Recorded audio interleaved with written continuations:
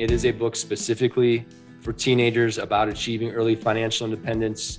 It's a book that gives them new options and different opportunities and changes the mindset around what they can and can't do as far as their career and how long they have to work and everything that falls kind of under that umbrella. Welcome to Getting Money Right, a show dedicated to helping you achieve financial freedom through education and inspiration so you can be free to pursue your true life's purpose. We're your hosts, David Thompson and Leo Sabo, and in today's episode, we are interviewing the author of First to a Million, a teenager's guide to achieving early financial independence. Dan Sheeks is here with us, and we're talking about the book that just launched. Dan, give us a quick overview as we begin to introduce you to our audience of this book and this launch and this process and where it's at today. Well, first, Leo and David, thanks for having me on. Very much appreciate the opportunity to talk to you guys and to your audience and your following. The book launched, I think, yesterday, December 6th, and the workbook as well. Super exciting. It is a book specifically for teenagers about achieving early financial independence. I'm sure we're going to dig into that quite a bit, but it's a book that gives them new options and different opportunities and changes the mindset around what they can and can't do as far as their career and how long they have to work and everything that falls kind of in that, under that umbrella. Yeah. I love it. Well, let me give the audience a little bit more info on you. So just for everyone listening, Dan is a high school business and marketing teacher. He's also a real estate investor and huge in the personal finance community. So first off, I want to give a shout out to the fact that you teach personal finance in high schools, the fact that you teach business in high schools, marketing in high schools. This is the kind of stuff that I believe every high school in the country should be teaching kids. And I think it's an elective now, but I honestly think it should be part of the core curriculum that's required. There should be some level of personal financial education that happens before a kid leaves high school. Dan, Leo and I are so excited to spend time with you. I know that you've been involved in the FIRE movement. I know that you're a huge contributor to the online community at the Bigger Pockets podcast and their whole online community they've got there. And I especially love what you've been building at Sheeks Freaks. Now, it's Dan Sheeks. So Sheeks is Sheeks, Sheeks Freaks. You've built this incredible online community. Leo and I were talking with you a little bit earlier about how you've cultivated this, the forums, the websites, the apps. You've been using Slack as a back-end way to build relationship and help people grow in their personal investments, in their understanding of finances. So we're just really excited to have you on the podcast today. I want to really communicate to our audience that Dan is walking this out personally. He's a real estate investor. He's living well below his means. And so he's walking it out, but he's also building communities where others can learn and grow. And today we're going to talk about the book and ask a few questions. Leo, where do you want to kick it off on this first question? First, Dan, why don't you tell us a little bit about you, your family, and why do you still teach? Obviously, you have real estate investments and other things. There must be something behind what you do and why you do it. So we'd love to hear your heart behind it. Yeah, thanks. My family, married, have one kid, a 7-month-old son. His name is Callum. That's our only kiddo. And so we're eating that up because he's so awesome. It's changed everything for us in more than one way and all for the better. And we live in just south of Denver, Colorado, in a suburb. And so I teach because I love it. Honestly, I've been teaching in high school for 19 years, all in the public school system, all business classes, all electives. I have great kids and I have a great program. Really blessed in that sense that I enjoy going to work every day. I get out of bed, I have a smile on my face. I love being at work. And really it's because I love working with the students and the teenagers that are in my program and in my classes at school. They are inspiring, honestly. I learn more from them than what they get from me. My wife was a public school teacher as well for 19 years. She retired a couple of years ago. In her journey, she was kind of done teaching and kind of burnt out on that career path. So we were fortunate that she was able to leave. And now she focuses on our real estate portfolio and she works hard with that. But I still love my job. And so I still go to work every day and enjoy the time with my students and until I stop enjoying that, I'm going to keep teaching. Yeah, that's awesome. Well, let's dive into some of that. Obviously, there's a passion there and something that gives you purpose, and that's what we're all about. It's getting your finances in order so you can live your true life's purpose. And sounds like you both, you and your wife, are living that, and that's very inspiring to hear. So, how can we help motivate young people to care about, but also plan for their financial future? Excellent question. I get asked this all the time, maybe worded a little differently. How do I make my teenager want to learn about money or care about their financial future? And the short answer is you can't. As any parent will know, especially of a teenager, you can't make that kid do anything. That's right. You can't make them clean their room. You can't make them mow the lawn. You can't make them care about this or that. And so what you can do is you can kind of nudge their interest in a certain direction. But at the end of the day, you can lead that horse to water, but that's all you can do. Mm-hmm. And so there are things you can do. There's lots of amazing apps and programs and YouTube channels and social media to get young people interested in money, to introduce them to the different topics. But at the end of the day, it's really more of a mindset. Is that teenager, is that young person really going to take time out of their busy day? They have their own interests and hobbies, and they enjoy watching Netflix or spending time with friends or sleeping. Teenagers, especially sleeping. They'll sleep 3 hours one night and 15 hours the next. I don't know how they do it, but yeah. At the end of the day, it's more of a mindset. And so my mission is to let the young person know about all their options. And the book is one effort to do that. But they might read that book the day they get it. They may not read it for a year. They may not read it for 10 years. They may never read it, but it's there. And at least if they're exposed to the idea that there is a different option than the 9 to 5 till you're 65 day grind, then eventually, hopefully they'll come around and say, oh, I want to know more about that now. You sense that, because I know your group is somewhere between 15 and 25 that you're trying to reach. So do you feel like as they get older, they're more interested maybe when they get closer to that 22 to 25 time range? Or does it really just depend on personality and maybe background and family content that draws them to the subject? I would say it's more based on personality than anything. I have members in my group who are extremely active and engaged from all different ages, from all different backgrounds, from all different income levels, from all different ethnicities, which is a good thing, I think, honestly. It really comes down to the specific mindset, personality of that young person, and they're all different. That's great. So I remember in high school, I took an economics class, and I remember economics being the class that everyone else in high school hated. It was the hardest class according to everyone. Now, I think some of the science classes were harder, anatomy and physiology. I think that I think algebra or maybe advanced calculus was harder. But for me, the economics class just clicked, and I loved it, and I got an A, and it was something that almost everybody else got a B or C in. And I thought, why does the school not have more? Now, this is economics. This isn't even personal finance. This is the only course that my high school was offering that even got near to the ideas of the philosophy of finances and markets and economies. But at your high school, they actually have a personal finance class that you get to teach, a business class. So why is it that it's not more of a priority in our public schools? Because I remember that class, it really helped me even gearing up and figuring out what I wanted to do in college, which then helped me figure out what I wanted to do as I stepped into a full-time career. So why does our public school not make that a priority? And is there anything that we can do, the three of us and our whole audience, at Getting Money Right, to help change that? Wow, David, you're opening up a big can of worms with that question. And I'll try to keep it short. So there are actually a lot of schools nowadays that offer a personal finance class.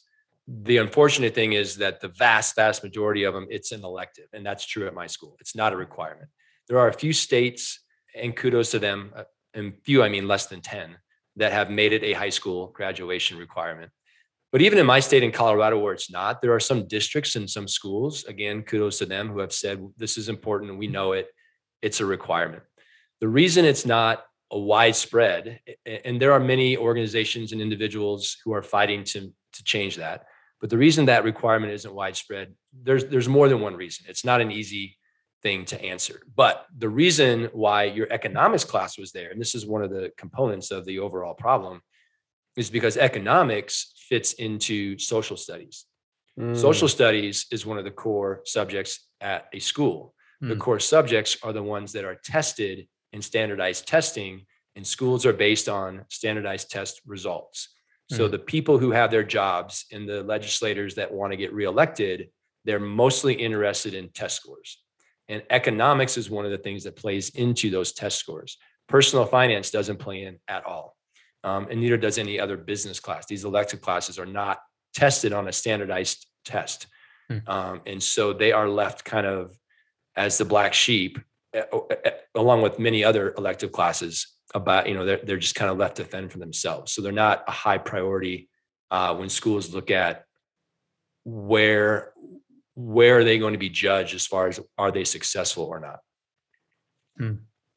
Well, I did not realize that. That's good insight to know. So it's not really a willing or almost an intentional, we don't want to talk about this. It's more of how it's being graded and what drives the policies and of course the funding of these schools.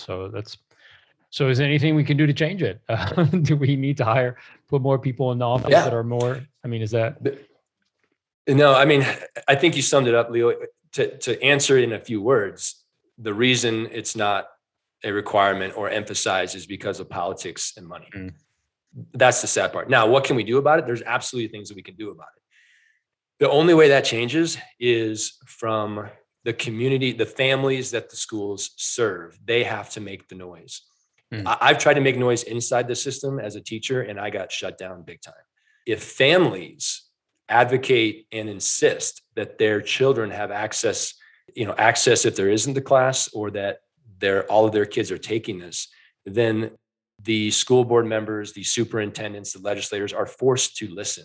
So if there's one thing you can do, you being everyone listening to this, and you want to make a difference, it's call or email your state legislators or your superintendent or your school board members and say, we demand that this changes because it is what's best for our kids. Our kids need to know how to manage their money.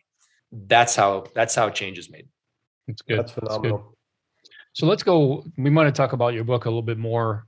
Give us a bit of an overview of what do you try to accomplish through the book? What are you covering?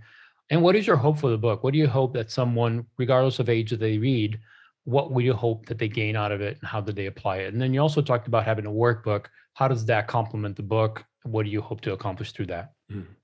My mission, as it always has been, is to just inform students, teenagers, young people that there is a different option than the typical American dream pathway of go to high school, get good grades, go to college, get good grades, get a good job, get married, have 2.3 kids, have the family dog, the white picket fence, work till you're 65, retire, and then you get to live the good life. That is one option, and it's fine. But my mission is to say there are other options that will get you to early financial independence decades before 65 if you want to. But here's the backup to that, Leo. I'm not telling anybody in my book, in my community, anywhere, what they should do. The book is about, here's some information, here are some options, and then you, Mr. or Mrs. Reader, you get to decide what's best for your journey. What do you want to employ in your life? If you don't use anything from the book because it doesn't apply to where you're going and your goals, that's fine. Or if you use everything, that's fine, or anywhere in between. I know a guy who reached financial independence in his mid-20s. That's a big difference between 65. And there's 4 decades, 40 years of difference in there. Someone should fit somewhere in those 40 years, unless you want to work till you're 95. I guess you could do that option too. But they get to decide, once they have the knowledge, what option they choose, what opportunities they want to take advantage of and make the most of, versus only having one option and never knowing that there's anything else besides that one pathway. That's, I think, the disservice that we do to our young people. I remember coming out of high school, and I was raised in a nice middle-class area and went to a lower middle income high school, and then went off to college and ended up at Southern Methodist University, a really good business school here in Dallas. And I was surrounded by kids who maybe not every one of them, but I was in the business school. So at least 50% of them had learned about finances growing up and had learned about business management. And some of them had learned about real estate because their parents, this is a pretty high end college. And I got in through scholarships, but I'm hanging out with guys that just knew way more than me. I felt like I was way behind in basic personal finance and real estate and business management. And over the years, I feel like I've gotten to catch up, and that's part of the heart behind getting money right. And obviously, your community, Sheeks Freaks. I remember I had a friend in college who bought a property while he was in college. So he's around 20 years old.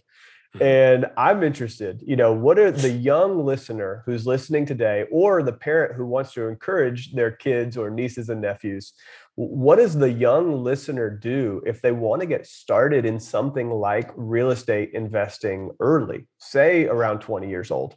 What are the things that they need to do to even be ready? Because I remember when my friend told me that he had bought a property over the summer, rehabbed it, rented it out. He went basically through the Burr method. And I thought, I have no idea what you're talking about. I couldn't do that to save my life. I barely made it into business school, and I was proud of myself for making it into business school. And this guy's flipping real estate at age 20. What are some of the things that a kid can do to be ready at 18, 20, 22, and beyond? Yeah. So that friend of yours who's 20 and buying a property, he's one of the members that's in the Sheeks Freaks community today. I mean, we have young members who are buying their first property at 19, 20, 18. One of our members just bought his second property at age 20. 19 was his first one. He house hacked. Age 20 was a vacation property. He partnered with another Sheeks Freak member. And so it's not hard. It is not hard to invest in real estate. It does not take $1 bajillion. It does not mean you have to be an old dude who's super rich. And the proof is that it's happening all the time. Even back when you were in college, it was happening.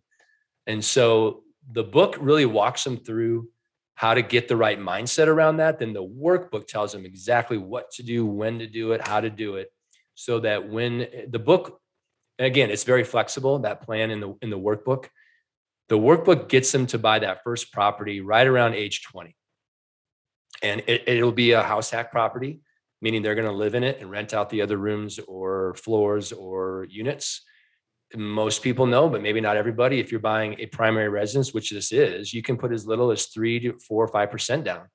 And if a teenager starts saving money at 15, they will have enough money to buy that house hack by age 20. And if they read the right books and surround themselves with the right people, they'll know how to manage it.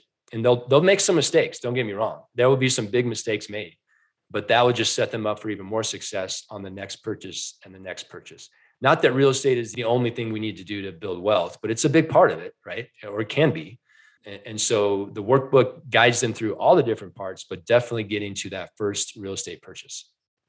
And I want to say, Dan, that I follow you on Instagram, and I want to give a shout out anybody who wants to go follow D Sheeks on Instagram. But you've got an incredible picture of your son, and he is sitting between 2 different books on real estate. One on house hacking and one called Set for Life. And he's got a shirt on, and I love this. It says future real estate investor. So I love that you've already got a plan and a process in place in your mind for raising your son to engage in this community at an early age and be ready to make those mistakes at an early age so he can learn and grow. It basically becomes a part of his education. And if you're in college, that's what it was for my friend. He's learning the Burr method while he's in college.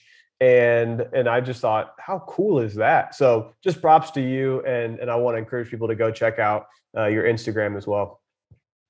Thank you. Yeah. And the Instagram, we have TikTok, and we have YouTube, and the app, the community that's in the app. All of that is about sharing the knowledge with young people so they can become your friend in college who's buying property at age 20. Not that they have to, but they now know they can if they wish to. What else do you guys do specifically try to accomplish through the community? How do you interact? What do you offer outside of just obviously conversations and connection? Do you have an actual, I'm sure you do, but what is your hope and purpose for this community? How do you interact and how do you help motivate them? The main benefit of the community is a really simple one. It's about being around like-minded people. So, a Sheeks Freaks member is in there because they're young and they're highly motivated. I mean, these are the exceptional young people, right? I would say 5 to 10% who just get it and they already have that mindset and they're super driven about their financial future. It's a small percentage. But because of that, they don't, in their own home circles in their community, they don't have really good friends that share this. It's like, David, when your friend was telling you in college about this stuff and you're like, I don't know what you're talking about. And you probably walked away at that point. Your buddy needed a place to go to find other people he could talk to that were doing the same thing. That's what this community is for. So that's the number one benefit, is they're around like-minded people. Whenever they want to be, they open the app and they're in there. They share resources. They share success stories, wins and losses. They hold each other accountable. We have several groups, which are kind of topics, around 50. And so if you're really interested in wholesaling, there's a group for that. Cryptocurrency, there's a group for that. Earning more money, side hustles, there's a group for that. House hacking, there's a group for that. So they enter the groups that they wish. And then they're around people who are very specific about what their intentions and their goals. We have a weekly Zoom meeting where oftentimes we have guests come on to talk to them about their experience. Pretty well-known guests sometimes, people that these young people can then, my members can ask questions and hold conversations with and get expert advice from our guests. Soon we'll be launching what I'm going to call freak pods, where if they want, they can be put in a small pod of 4 or 5. And it's going to be an intense, personal, weekly meeting over 2 months where they really get to know the members of their pod and they grow, and the accountability level is much higher. The access is much higher to each other, and they use that core group to really drive them forward. And there's some other things we do in the community as well. It's always growing. We're trying to add new features all the time, but it's about being around like-minded people. That's really what it is at the end of the day. I know a core part of your investing strategy is index funds and educating people on basically modern portfolio theory and why they should invest in index funds and have a retirement account set up and take advantage of tax advantage accounts. But I also know that another big part is the real estate side. So I'd love just a short intro to even how you got started on your first property that you chose as an investment with your wife, how you guys got into that, and then maybe a short overview of how that's even grown into the number of units that you guys have today. Sure. Yeah. My first property, as probably a lot of real estate investors, is a really bad example. It was before I met my wife. I bought a townhome to live in. I actually house hacked it before I even knew what that was. I had a roommate who paid me rent to live in the other bedroom, a friend of mine. But this was back in 2004, when the mortgage crash. And they were giving away properties and mortgages to anybody. Now I had a full-time W-2 job. I was teaching. I was in my second year when I bought that house. So I was qualified, but even people who weren't qualified were buying houses. So I bought that property with an 80-20 loan, meaning I did not put a dime down, and it was interest only, meaning that I didn't chip away at the equity through paying down the principal every month either. Like, it was, looking back now, like, what the heck? What was that? How could they give a house to me? I didn't have $10 to my name to invest in a house, but it ended up working out. I lived in there for about 3 years, transitioned it into a rental after I moved out, kept it for another 6 or 7 years, sold it after the mortgage bust and the real estate market turned down. Sold it for more than I bought it for. It took a while. It was underwater for a few years. I could have foreclosed. I didn't. But that was my first rental property experience. For a while, I called it the worst financial decision of my life, as I was sitting there $50,000 underwater. When I sold it for another 50 grand over what I bought it for, I thought, oh, that maybe wasn't so bad. Then met my wife. She had a couple of properties when I met her. And when we got together, which is also the same time we found Bigger Pockets, this is 7 years ago, we got together and it was like, 1 + 1 = 5. We're now off and running because we were of the same mindset. We both were sold on real estate. And so we've improved our portfolio. Now we have 15 units.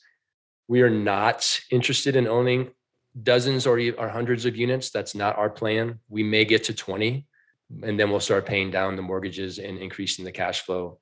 And that's our plan. Now we have other investments, right? It's not just real estate, but that's our goal. That's how it fits into our life.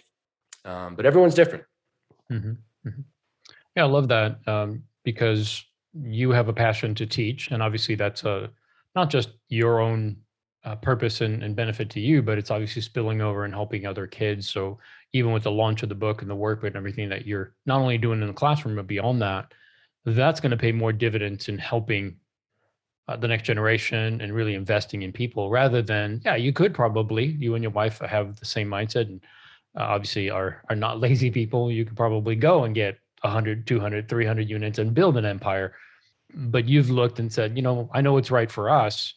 And I love that because I think sometimes people think, well, I'll get into real estate, I'll get in some kind of investing and make a killing, and then I'll never have to do anything again. And that's such a wrong mindset to have. I mean, you don't ever get to the point where you don't do anything and have no purpose. That's a terrible way to live. And I like that your personal story is, hey, I could go in this direction, make a ton more money, but I like doing this because it's helping people. And this is what gives me purpose. And that's what makes me get up in the morning. It makes me happy. And I think that's a great testimony of what a good balance there has to exist between making a good life, but also realizing that money will never actually define that fully. You have to have finances, you have to make sure you manage it well, but it's bigger than that. And you guys have figured that out. So I'm glad that you're passing that on to others, especially younger kids as they're because they can so easily be swayed by the wrong thing, a lot of money and the things that money can buy. Yeah, yeah. And Leo, you said a word that I love, and that word was balance. And I think they have their own pathway to learn how important balance is in their life. And we all make mistakes. I have made big time mistakes about being out of balance. There's so many different important pieces of our life. And when they're out of balance, our happiness suffers. And there's a chapter in my book that is called Happiness. It's about again, back to the mindset thing in the beginning of the book. What makes you happy? Do you want to be happy? How important is that? And they literally have to write a list out. These are the 10 things that make me happy. When I'm doing these things, I am happy. Generally, spending time with my friends, spending time with my family, taking my dog for a walk, traveling might be on there. And you have to understand that being successful isn't just about creating a large net worth or a high paying job or accumulating a lot of different, nice cars and vacation homes. As a matter of fact, some would argue that takes away from your happiness. You need enough to be safe, and you need a little extra to have some fun. But after that, we're not interested in owning 5 houses and 10 cars and staying in the nicest hotels. We're fine not doing that stuff and saving the time and energy it takes to accumulate that and spending it on the things on our list: friends, family, giving back, traveling, going for a run in the park. Like, these are the things that I want to spend more time doing because I do just want to be doing the things that make me happy. That's awesome. It's incredible. Well, Dan, I'm looking here on Amazon at the book that's just released, First to a Million, A Teenager's Guide to Achieving Early Financial Independence. And I even love one of the taglines on here. Hey, be a financial independence freak. Like, go after it, chase this thing. So if somebody wants to be an FI freak, a financial independence freak, where can they go to spend more time with you? Where's the best place for them to connect with you and your community? And I'm on Amazon. In my mind, that's probably the easiest place to get the book. But is there another place that you would point them to pick up the book and the workbook, and anything else you'd want to share to bring the audience towards you? Yeah. And actually, the place that I would recommend getting the book is directly from Bigger Pockets. And the reason why is because they have bonus content available, which is pretty valuable, that Amazon and other places don't. So biggerpockets.com/teen, or just find their bookstore. You'll find the book. It's not hard to get there. But there's bonus content. They buy the book from Bigger Pockets. They can also buy the book and the workbook from Bigger Pockets and to get a discount. Now, to find me in the community, you just go to sheeksfreaks.com, and you're going to see at the top of the page a link to join the community. They click on that. They'll learn all about it. There's testimonial videos in there. There's a free membership level, and there always will be. And there's also a paid. The free membership level still has a lot of value, but if they want to try the paid one out, it's a 7-day free trial. So it's pretty risk-free, and it's only $100 a year. It's not like it's going to break the bank, but they can find the community, just sheeksfreaks.com. This is great. And I'm here on biggerpockets.com, the teen section. And I absolutely highly recommend that that's where people go to pick up the book. So very cool. Thanks, Dan. Leo, anything else you want to add before we close it out? No, just thank you, Dan, for taking the time to be part of this and just introducing our audience. And of course, those in their families that fit this demographic that you're speaking to. And we think that you bring a lot of value to our listeners and of course, their family members. And so thank you for what you're doing. We appreciate the partnership of just having you on and sharing these resources and pointing people, because there are those that won't fit the typical American dream of following the crowd. And I'm all for inspiring those to not feel like they need to fit the mold, that they can be freaks if that's what they need to be in order to be successful and have the kind of lives that you and your spouse are having. You're making a difference. And I'd love to see that repeated and multiplied. So thank you for what you're doing. Thanks for having me, guys. And a couple quick more things. The book makes a great stocking stuffer. So anybody out there who knows a teen, or if they are, grab the book as a gift. And Great then idea. If someone does want to join the community and wants to opt in for the paid membership, when they're checking out, there's a place for a discount code. If they enter Getting Money Right, all one word, they'll get a nice discount on the paid membership for the first year. So Getting Money Right, all one word, all lowercase, and they can get into that the first year of the community for a lower price than what we normally charge. Very cool. Now, is there an age limit to that as far as, you might have something that's like 26, 27. Is there an age limit as far as joining the group? There isn't a limit as far as upper end. I think our oldest member is 25. On the lower end, they have to be 14 or older. Okay. Very good. Good to know. All right. Well, thank you, Dan. Appreciate you being here. Thanks for taking the time. We do really cherish this time and appreciate you sharing the value to our listeners. You bet. Thanks, Leo and David, for having me. I had a blast. Keep on doing what you're doing, by the way. Keep crushing it. I think we're both fighting the same fight here, right? We're no doubt spreading knowledge that helps people live better lives. So I appreciate what you guys are doing. Thank you. Thank you. Thanks, and thank you, our listeners, for being part of this podcast and listening. If you enjoy this podcast, first and foremost, please visit Dan's website, sheeksfreaks.com. Learn more about what he's doing. If you have a nephew, a niece, a child, a daughter, a son that needs to be part of this is a great resource. Definitely purchase the book, the workbook. Give them something that will help them walk this out. One of the things that Dan shared about the workbook is that the reason he did the workbook is because there were kids who were saying, hey, I understand what you're saying, but can you give me like a checklist that I can follow, some process that I can follow to engage with this? That's where the workbook came about, is to just give a very systematic way of approaching this and applying this and really just setting them in a way so that they can actually do it and check it off and have a guide. So definitely check that out. Take advantage of this. This is such a great resource that I wish we had when we were growing up. And if you're listening to this, you're probably shaking your heads like, yep, I wish I had that. So take advantage of it and check him out. And if you enjoyed our episode and enjoyed Getting Money Right, the best way that you can support us is by just sharing this podcast, leaving us a review, letting more people know that this show exists so that they can benefit as well. Thanks for being with us, and we look forward to seeing you next time on Getting Money Right, where we're going to do what, David? So that together we can keep getting money right. Awesome. See you guys next time.